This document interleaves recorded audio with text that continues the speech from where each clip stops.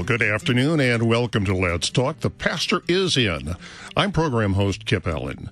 Let's Talk is a program for the Christian layman, the Lutheran who believes but has questions. In short, that program's designed for someone just like me.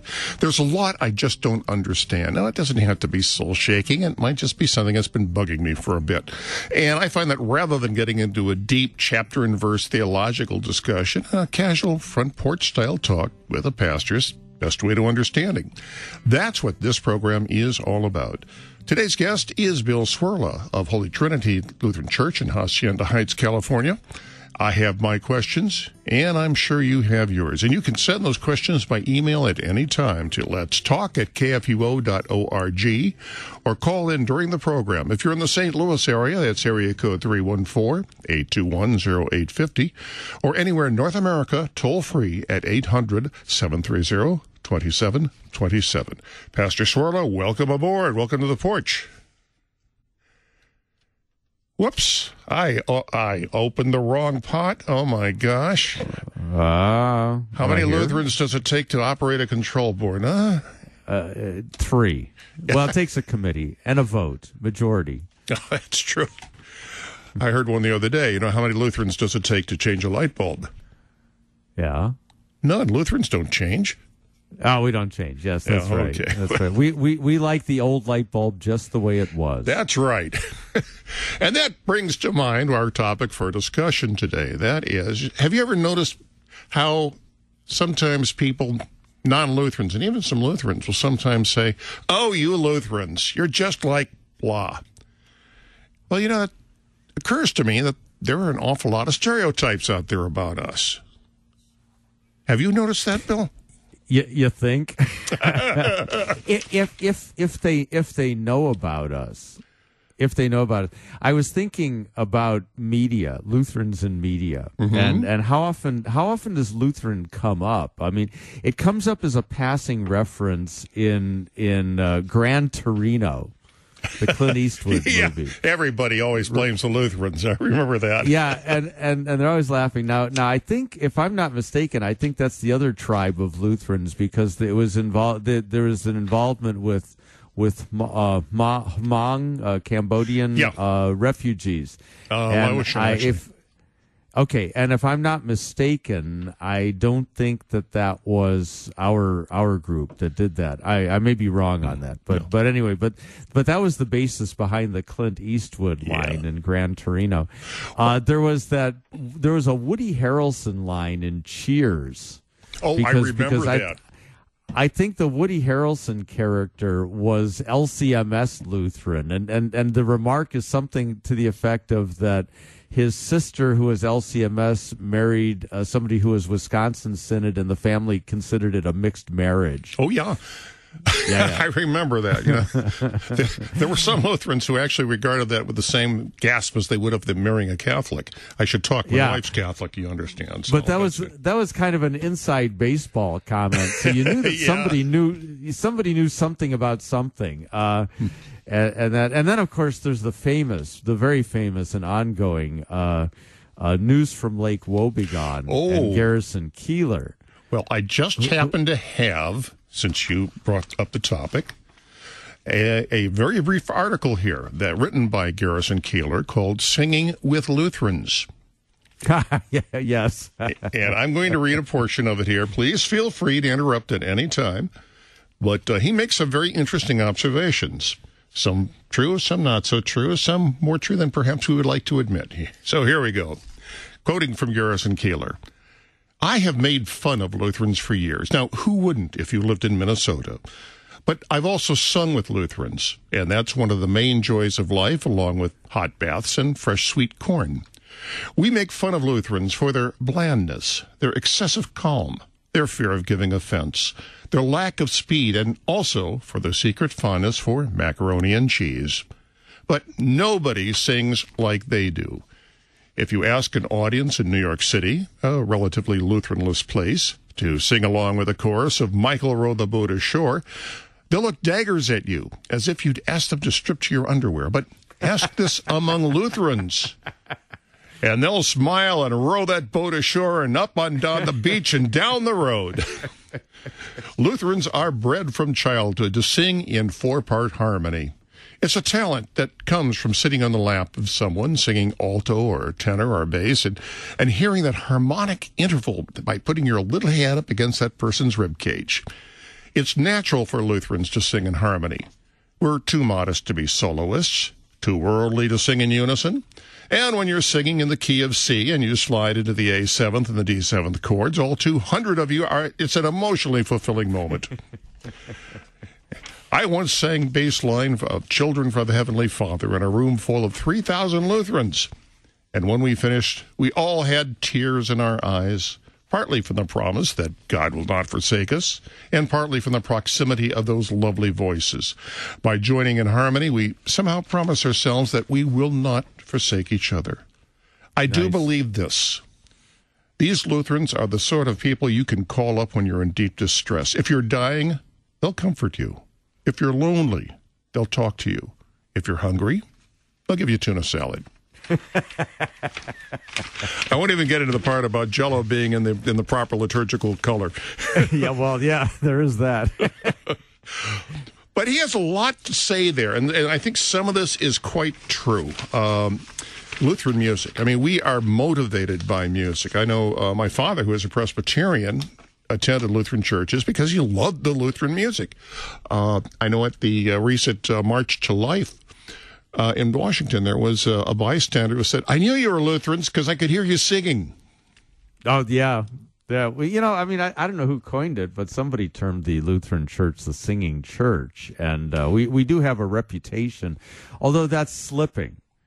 I think in our modern era, we're losing that. There was a time when Lutherans kind of owned church music. Of course, we all think of J.S. Bach and the whole family. I mean, that family is a bunch of musicians. In fact, there was a point in time when simply Bach was synonymous with musician. Mm-hmm. That's I think there were like 50 Bachs floating around. They're all musically brilliant. The 17th century, the century after the Reformation, though politically was a disaster with the 30 Years' War and all of the stuff that went with that, musically was just, it was I think the high point of liturgy and hymnody. This is where some of our most brilliant music comes from, and it's actually the music that Bach then riffs on in the next century. He picks up on those themes and he takes them further in his own way.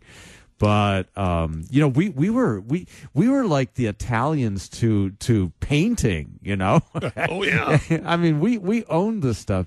And we had a tremendous influence over not only Christendom but also just in the development of music in just the musical world in general. And the sadness today I think is that we seem to have lost a lot of that. We're one of the things that I thought of when you were reading this is Keeler is describing a phenomenon which I term singing all together. Mm. And that's what he describes as being a very moving moment. It's emotionally. I mean, even if you're just singing Michael Rowed the Boat Ashore, whatever, but to sing all together is a communal activity. It's community building. And it involves actively listening to the people around you and blending your voice with them. That's why choir singing is a very fulfilling thing to do. And I've always enjoyed being in choirs. I like that activity a lot. I used to do that a lot when I was a kid. I was in the Lutheran church choir back, I guess it was Concordia Lutheran here in St. Louis when I was a kid. Yeah. And anybody who has ever heard the National Lutheran Choir sing, if you're not brought to tears, you're dead. Oh, I have. I heard them last summer, as a matter of fact, there was a LCMS sponsored conference on worship, and I was one of the keynote speakers there. But one of the evening things was a concert by the National Lutheran Choir, and it was quite good. It was very, very, and they spanned 400 years of church music, and it was really remarkable. Very well done. Also, if you have never heard the St. Olaf Choir, I have live, being there is a real experience too. I think they represent kind of the high point of the Lutheran college choir, college level. Really, really good. Well, one of our regular programs here at KFUO is on Sunday, I believe at noon, when we actually have a program called Sing for Joy. Which it's produced by St. Olaf College. Oh, okay, sure. Our Concordia Irvine out here on the West Coast has a tremendous music program and getting better all the time, I might add.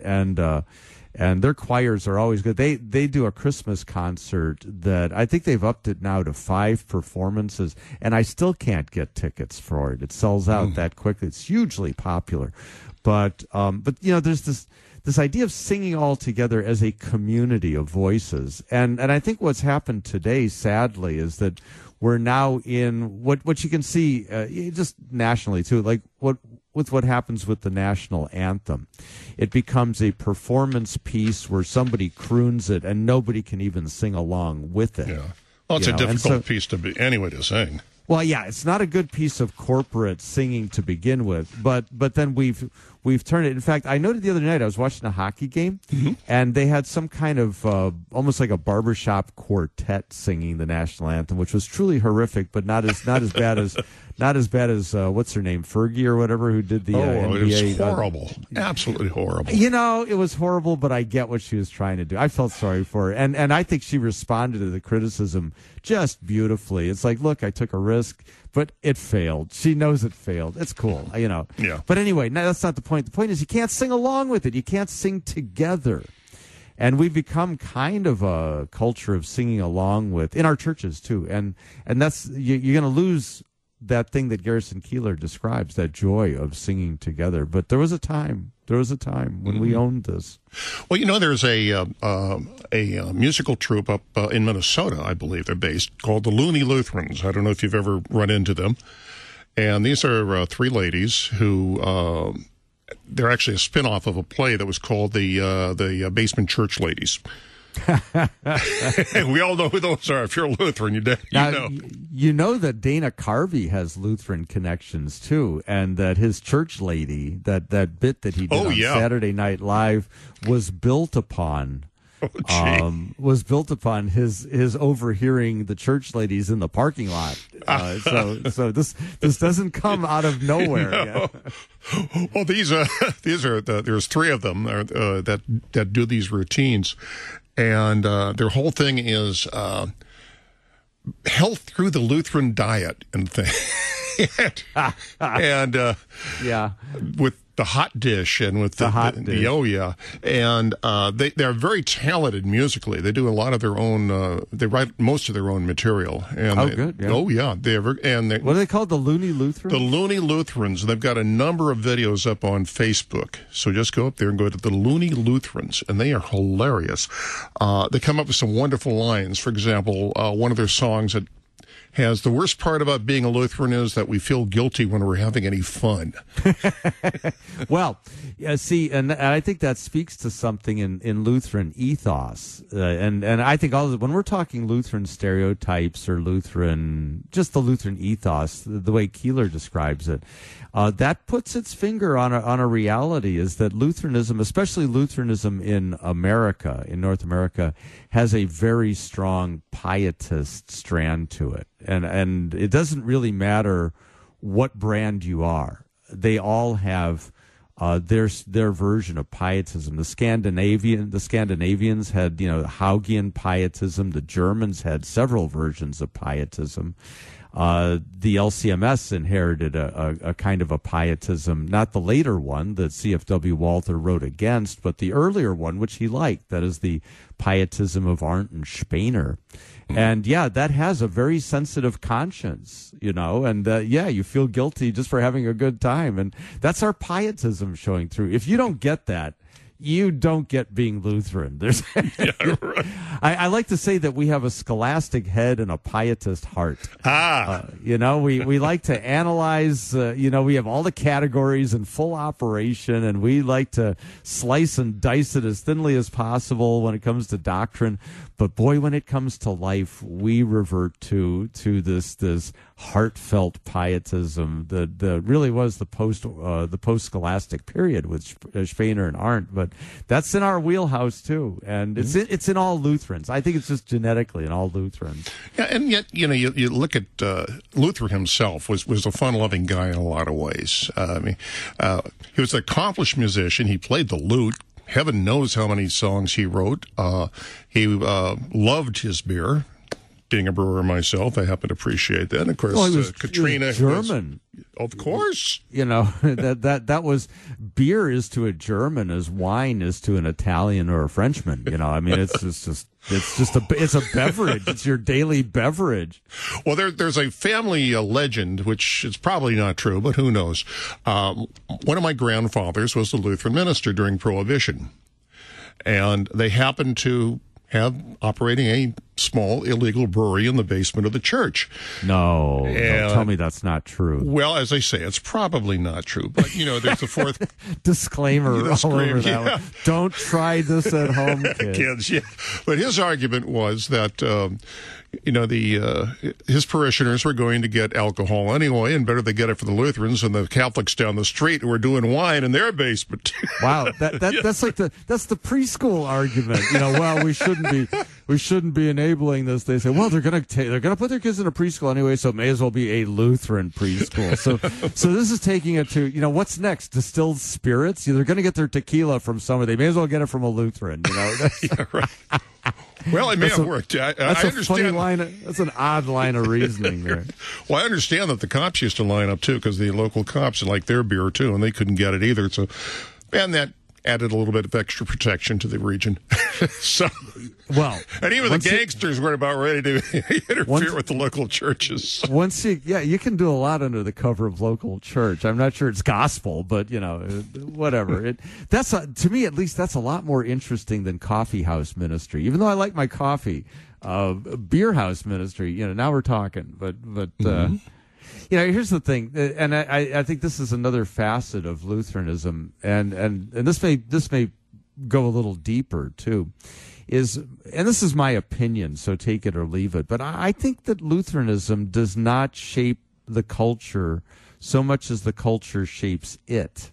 Ooh, you're going to have to explain that to me a little bit. Well, if you look at Eastern Orthodoxy, it has gone a long way to shape. It's very Middle Eastern in its approach, but it's gone a long way to shape Russian culture or Greek culture, Mediterranean culture, that kind of thing. But Lutheranism is different. Lutheranism kind of makes itself at home wherever it is. And it doesn't really what it does is it takes up from the culture. It doesn't put things into the culture. You see what I'm saying? And this is why this is an opinion. We can argue about this, but this is why I think that Scandinavian Lutheranism looks different, feels different, sounds different than German Lutheranism. And that's why I think that Lutherans in America have a very difficult time establishing an identity.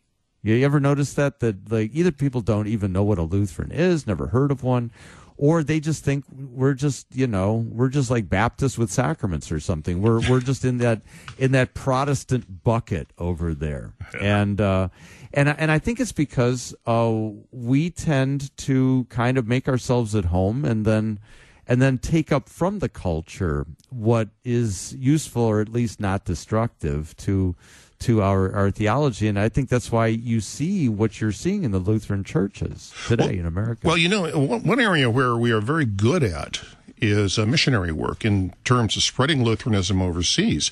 I just happen to have a statistic here in front of me, but there are more Lutherans in Tanzania and in Ethiopia than in all of North America. The Evangelical Lutheran Church in Tanzania has more than 6 million members across 20 dioceses. The Evangelical Lutheran Church Mekane Yesus in Ethiopia has over 5.2 million. here in the U.S., if you combine both us and ELCA, we only got a little over 6 million total.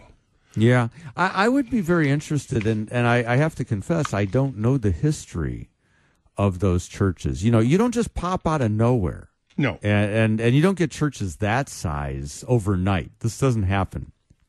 And so I'd be very, very curious as to the long history of those churches in Africa, those Lutheran churches in Africa. In other words, who started them initially? Where did not simply the gospel, but the Lutheran confession, where did that come from initially? And I don't know the answer to that, but I think that would be fascinating because, see, in America, Lutherans came in kind of dribs and drabs. There were Lutherans among the colonists. Oh, yeah. You know, you have some of the earliest Lutheran churches up in New York, in upstate New York. And so there were Lutherans already in the colonial period. Our Lutherans, the Saxons and those guys, came later. That was the 19th century immigration movement, mid-19th century. Yeah, we got caught up in that, in the unification measure with the Prussians.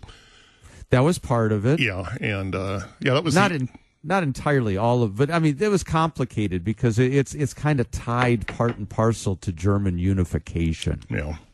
And so when the regions when there's an increased national identity for Germany, then you got to set aside your little religious differences, you know, and just kind of go with the flow here. So, and people who thought otherwise were shown the door. You know, oh, you can go over across the pond.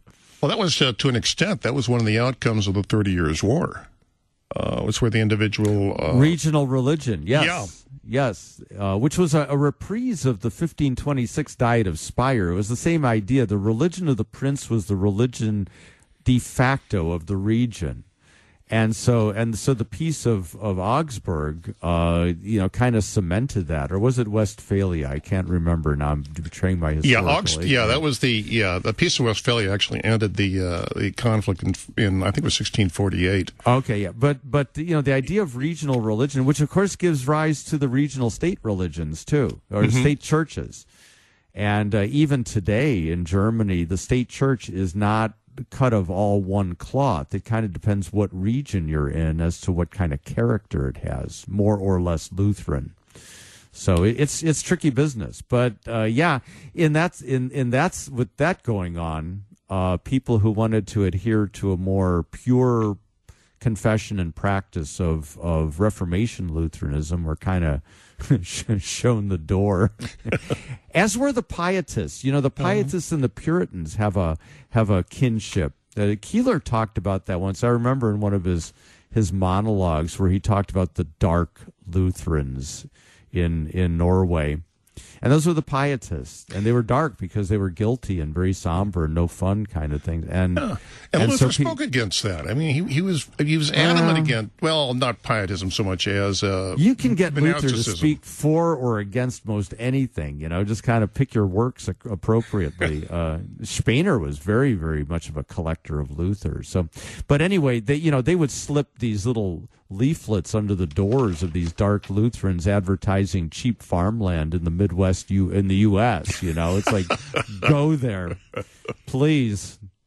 And so, you know, whereas the Puritans left England because they didn't have a welcome home in the established state church of England, the Puritans left because they just really didn't feel that they could practice their form of Lutheranism, their pietistic form of Lutheranism, under the strictures of the church and culture they were living in. Well, you know, that's how my mother's family emigrated back in the 1840s. My mother's family was from Germany, and the original immigrant was actually a Lutheran pastor who was brought in to minister to the German communities in what was then the Old Northwest, you know, Indiana. Yeah.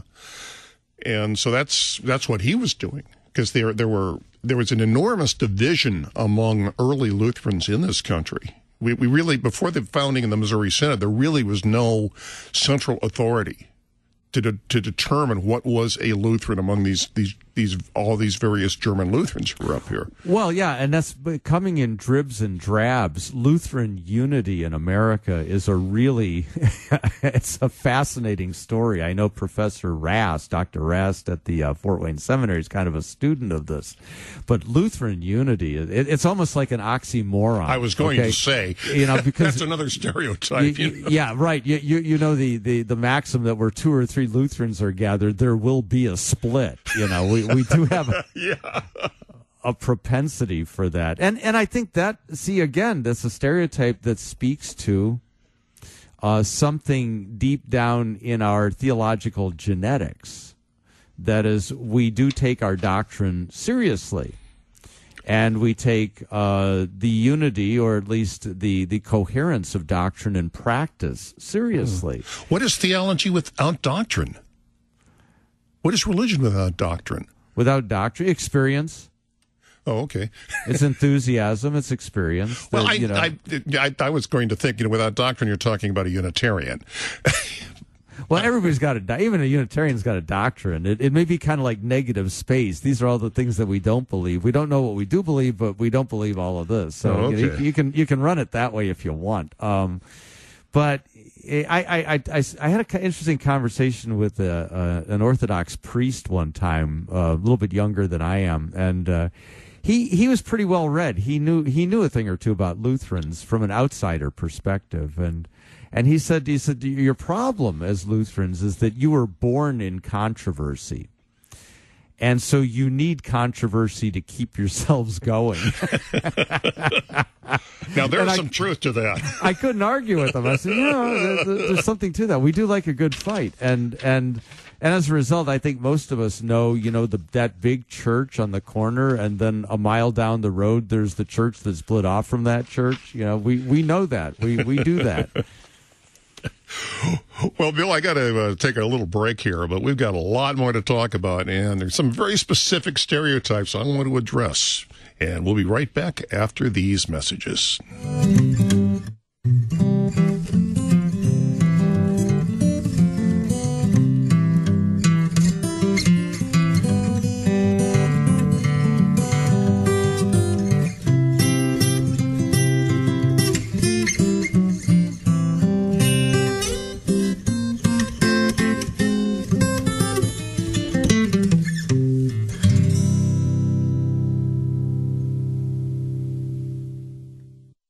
Hi, I'm Pastor Mark Hawkinson, host of Moments of Assurance. Coming up on MOA Weekend, I'll have some thoughts about not giving up on your life and not giving in, because you have a God today in Jesus Christ who already gave up his life so you would not have to.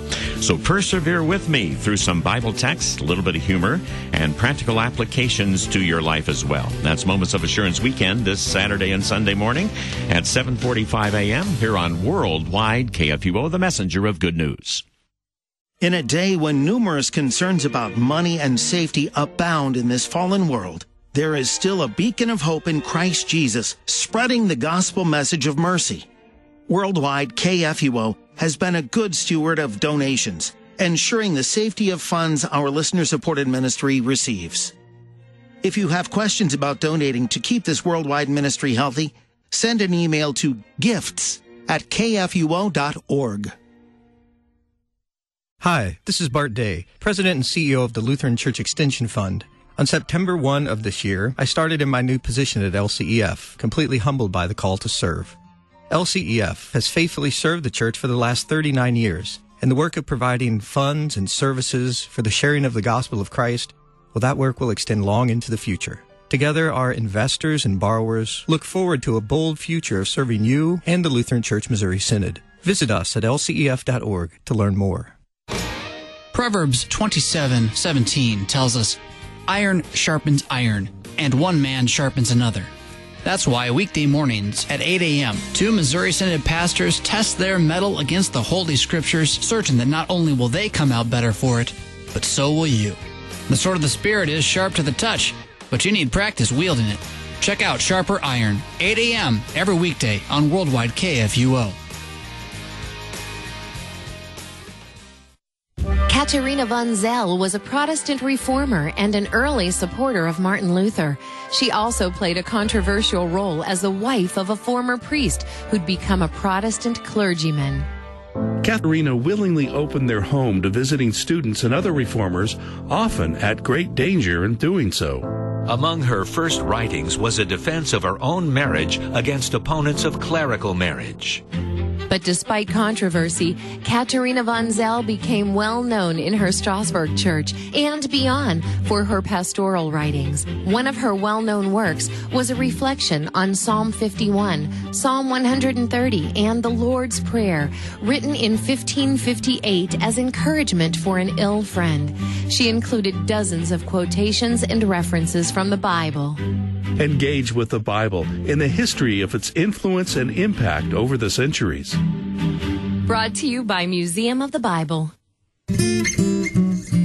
Welcome back to Let's Talk. The pastor is in. I'm host Kip Allen. With me is Pastor Bill Swirla of Holy Trinity Lutheran Church in Hacienda Heights, California. We are talking about Lutheran stereotypes.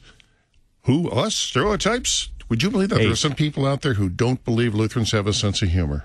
Who better to talk about Lutheran stereotypes than a couple of Lutherans? Absolutely. Okay? This is our tribe we're talking about here. Well, there's one here I had read about that I want to bring up specifically because I actually got some first-hand experience with this one. And this is, Lutherans believe that their pastors will visit them in the hospital even if they don't notify them that they're there. Now, what had happened here? A couple of years ago, I had a little bit of a medical event here at the Synod, and I was taken by ambulance to a local hospital. And while I'm in the emergency room, who do I see walking along but Will Whedon, the chaplain for the LCMS. Wow. He knew I was there, and he came up specifically walking through the emergency room to find me. So yeah, this is problematic, this one. And as a pastor, it's really a problem because there's a corollary to this, is that when Lutherans go to the hospital, they make it a point to keep it away from their pastors for as long as possible, even to the point of denying church membership on the admission forms if they're still asking, and then they get upset when you didn't visit because. And so either one or two things is in play here, okay? When somebody like Whedon or your pastor shows up and you were intentionally trying to keep it secret, one or two things is in play here. Either the gift of omniscience has come with ordination. So in other words, he just knew, or God told him in a dream like Joseph. Or two, the gossip channel is hotter than blazes, okay? And so really all you have to do, and that's really the truth. The truth is B. The way Lutheran pastors know what's going on is they listen in on the prayer circle. See, because that's really where you find out all the secret information. So you got to be in on the prayer circle. I hadn't thought of that, but of course that makes a lot of sense. Tipping one of my trade secrets, but I don't believe in trade secrets. I believe that if you're good at your trade secrets do not matter. Okay, so I'm telling you the trade. I'll tell you some of my trade secrets of preaching sermons sometimes too. That'll really mess with everybody's mojo. Okay. But no, they're weird like that. Don't tell pastor I'm in the hospital. Yeah. He didn't visit me. Yeah, okay. Well, he was supposed to know that. And as you pointed out during the break, I mean, there are certain things that are supposed to come with ordination. Yeah, office comes with ordination. Yeah. Yeah, there's some people who seem to think that like infallible knowledge of politics, culture, psychology, and the sciences come with ordination, and they don't. Trust me, they don't. Well, gosh darn! I mean, there's another illusion shattered for me. Yeah, well, you could save on 4 years of seminary education too if that were the case. But let's see if we could come up with another. Here's one. If you hear something funny during a sermon, smile as loudly as you can. Yeah, right. I always think I have a great time with that because I use humor in sermons, and I use it thoughtfully. I have thought about this a lot. Early in my ministry, I had one of my members who is maybe a little more critical of my approach comment obliquely, as only Lutherans can do. They've mastered Midwest nice, okay? They know how to say many things without saying them. But if you want to understand Midwest nice, look at the Coen Brothers movie Fargo. It's an exercise in it. But anyway, but he says, out of the clear blue, I don't like when pastors tell jokes in a sermon. And I knew where he was going. You know, what he was not saying, what he was saying. And so I said, yeah, I don't either. And I knew this was kind of like begging the question, but you tell jokes. But I don't. I say funny things, but I don't tell jokes. In fact, I'm not good at telling jokes. So I don't tell jokes, but I do say things that are funny and that people are prone to laugh. Now, my congregation, after 25 years, is used to this, and they're responsive. They do laugh. Sometimes they laugh out loud. It's really fun to do like a pulpit exchange for Lent. We're using the same material. They take the same stuff to another church. Dead silence. Tough audience. I mean, oh, man, it's like, wow, that's a tough room here. But yeah, and I grew up with that. You didn't clap. You didn't laugh. You didn't say amen. You didn't. You really didn't say that. Otherwise, boy, do I know that. When I joined my church out in California when I was living there, I mean, these people, they arm lifting, and they were big projection with songs and. Oh, this was not the Lutheran church that I grew up in. See, proving my point that we don't influence the culture. We take up from the culture stuff. So they did from somewhere, from the revival culture. They took up uplifted hands and amen and dancing. Hopefully they didn't take up snake handling and convulsing in the aisles. But you never know. Yeah, right. You just never know what we're going to do. Well, there's another Lutheran thing here. Where it says, Lutherans think that the Bible forbids them from crossing the aisle while passing the peace. Oh, I think some think that it forbids them from passing the peace. You know, a lot of Lutherans, even younger ones that I know, just like really hate that ritual of the greeting of peace. You know, I have to admit, I'm not wild about it. There you go. See, you're one of them. I am. I can take it or leave it. These days, I take it. We do it at the very beginning of the service before we get started, so it doesn't like interfere with the flow of the service, which isn't a bad place to go. Some of my people don't like it in cold and flu season because they're convinced. Yeah, they're that would convinced, be bad. And in fact, there's probably better science for them getting the flu from shaking hands than from the common cup. Okay, but. You know, I don't ask them to be consistent. It's not going to happen. But yeah, so they're a little nervous about that. Or I noticed I was in the cathedral in Los Angeles, and I think for cold and flu season they've given up shaking hands, and they just kind of like they do kind of a you know how when you say hi and you put your hand up. Yeah, that's what they do. They all go. They look at each other in the eye. They smile. They say peace, and they kind of go hi, but they don't touch. So it's good. Kind of Lutheran. I think the real reason Lutherans don't like passing the peace is we don't like to be in close physical proximity to one another. That's a German thing and an American thing, I think. I know foreigners have always commented that Americans tend to have a much broader personal space than Europeans or Asians do. Yeah, well, first of all, we have a broader personal space, and then we need the extra space beyond our personal space, too. Yeah. But yeah, I've noticed that, a pew that can sit 8... That could sit 8, say, Pentecostal Baptist, can sit 4 Lutherans. Yeah, right.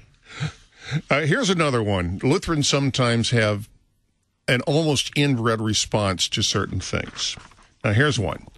When you watch Star Wars and they say, "May the Force be with you," you automatically respond, "And with you also." Oh yeah, with you. Old cheesy joke. Yeah, that's a good one. Yeah, I went to a play once and I forgot the name of the play. It has the word "gods" in it. That's all I can remember.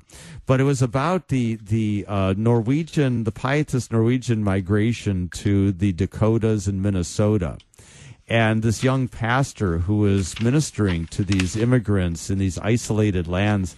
And one thing that I remember was the stage production did a very effective rendering of a deadly snowstorm, where people died and were buried in the snow. But they just used a white sheet to signify the drifting snow. It was very effective. But there's a scene in the play where the young pastor is in the house, the cabin of this family, and he celebrates the Lord's Supper. And he uses the Lutheran liturgy, and so he begins the liturgy of the Lord. So the Lord be with you, and I swear, 25 people in the theater said, "And with your spirit." And I mean, it was just reflex right there. It's, oh, fellow Lutherans, here we are. But I mean it seriously. I experienced that for myself, and so we are Lutherans are uncomfortably liturgical. We are liturgical, and we somehow, I think, in our heart of hearts, wish we weren't. So even when we do a revival type worship, where the hands are in the air, blah blah blah, it's like we still try to be liturgical about it. And so in a sense, when we do revival worship, it's kind of like a really bad white reggae band.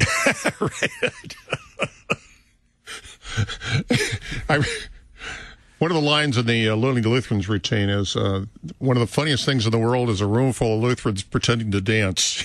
Yeah. Right. I'm looking at Keeler's listing here. Lutherans believe in miracles and even expect miracles. Footnote, by the way, if you can expect a miracle, it isn't. But let's go on. Mm-hmm. Even expect miracles, especially during their stewardship visitation programs or when passing the plate. I think most congregational treasurers fully expect the monetary analog of the multiplication of loaves and fishes somewhere during the offertory. And we'll multiply. Oh, there's Will Whedon out there. I just see him. Yeah, he heard we're talking about him. So that's there. He knew. He knew because the prayer circle mentioned it to him. Well, here's another one that I think is very true about us, and this is part of the Midwestern nice. Lutherans feel guilty about not staying to clean up after their own wedding reception in the fellowship hall. But they don't. See, that's right. That's Midwest nice. They feel and I assume they mean bride and groom here. Well, I would assume. Oh, yeah, okay, yeah. They feel guilty for not staying to clean up after their wedding reception. Yeah, that's what I meant. I thought like the family and everybody else, or even these days they just walk out of the place and it's trashed, and it's like, okay, that's why we charge you for this. Well, that's because you're out in California. Here in the Midwest, we do it differently. Lutherans usually follow the official liturgy and will feel it is their way of suffering for their sin.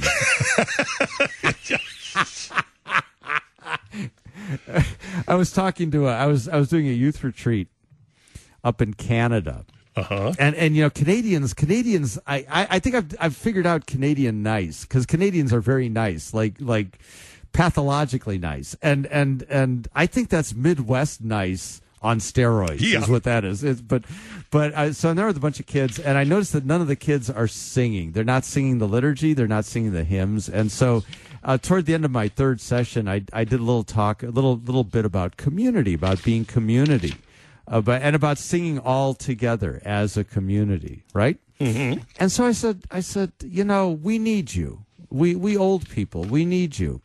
And you need us, and we need to be singing together. And if we're going to sing together, your music is different than my music, and my music's different than the next guy's music. But if we're going to sing all together, we have to have songs we have in common. And I said, I'll tell you a little secret. I said, I don't like these songs that we sing in church. I don't listen to them at home. But it's church. And so we'll just all kind of get together and sing songs we don't like. How's that? And they're all laughing. They're saying, "Oh, that sounds like fun." I can't believe he said that. But well, like Lutherans. How about those 18 stanza Reformation rousers? And that brings up here, Lutherans like to sing, except when confronted with a new hymn or a hymn with more than 4 stanzas. No, we sing all the stanzas, even if there are 18 of them. Oh, I just die when that happens. I just die. My voice doesn't hold out that long. Do you know the history? Do you know why you have those big, long Lutheran hymns like that? No. Because they're a form. They're a form. Like Salvation Unto Us Has Come, some of the other Luther hymns. They're endless. They go on forever. From heaven above to earth I come. I mean, it's a ballad, and that's what it is. It's a ballad. It's kind of like Lutheran genius. Is he took the ballad form and he turned it into a catechism form. Is basically gives you the whole doctrine, the whole counsel of God as a ballad. It's like an Irish ballad out of some war they lost, or the wreck of the Edmund Fitzgerald. Oh yeah. It's that kind of thing. But I think it's kind of genius. But boy, does it go on forever. Yeah, that's as close to Lutheran purgatory as you're going to get. Yeah, sometimes 18 stanzas. Oh man, not even broken up. I mean, just all the way through, standing. Now, hey, do you sit or stand at your church? There's a Lutheran custom. Well, we usually stand. Well, it depends on what part of the service. No, I mean for hymn singing. That's what I mean. Oh. It depends on what part of the service. We normally sit, and I was told, and the ethnic types can correct me on this, but that the Scandinavians stand for singing, the Germans sit. I don't know. I didn't know. Standing's better for singing. You sing better when you stand. Oh, yeah. When you sit down, you compress your diaphragm. I know a lot of broadcasters, for example, who do their gig completely standing up. I happen to be one of the lazy ones. I sit. Yeah. But no, standing is much better for breath control, posture, the whole deal. People are getting into the standing desk, too. Well, here's another one that I've read. I'm not sure I fully agree with this one, but I've heard it. Lutherans believe in prayer, but would practically die if asked to pray out loud. It's kind of, there's the pietism coming out again. See, because to pray out loud is showy. One of the mortal sins in Lutheranism is to be showy. Yeah, very much so. See, and so you don't go up and say, "Hey, well, I'm twice as humble as you." Right. Yeah, it's like that country song. It's hard to be humble when you're perfect in every way. Yeah. So so being showy. Now you can make a show out of not being showy, which then gets kind of like it goes off in the wrong direction. But I think that's part of it. Lutherans tend to be very, very private and personal about their faith life. I know that was true in the house I grew up in, and I think.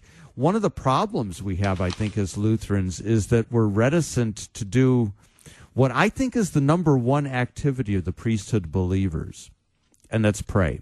Because priests intercede. That's what they do. And if I could wave some magic wand or sling a bowl of magic incense or whatever it is you do, I would really wish that more Lutherans would be comfortable with praying. Kind of on the spot. You're talking to somebody and they're troubled about something and they say, I'd like to pray for you about that. Not I will pray for you or I'll keep you in my prayers, but I would like to pray for you and then do it. A lot of that is done in disaster relief situations, I know. Yes.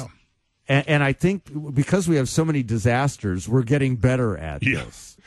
It really is. And that brings up to mind another thing where I've run into people who are not religious, who are really resentful of churches, especially of tax status, saying, well, what do you do? What do you do to merit that? Well, Lutherans are extremely active in charity work and in things like disaster relief. For example, the Lutheran Services of America is listed in Forbes magazine as the 7th largest of the top 100 charitable organizations. We're right behind the American Cancer Society and above the American Heart Association.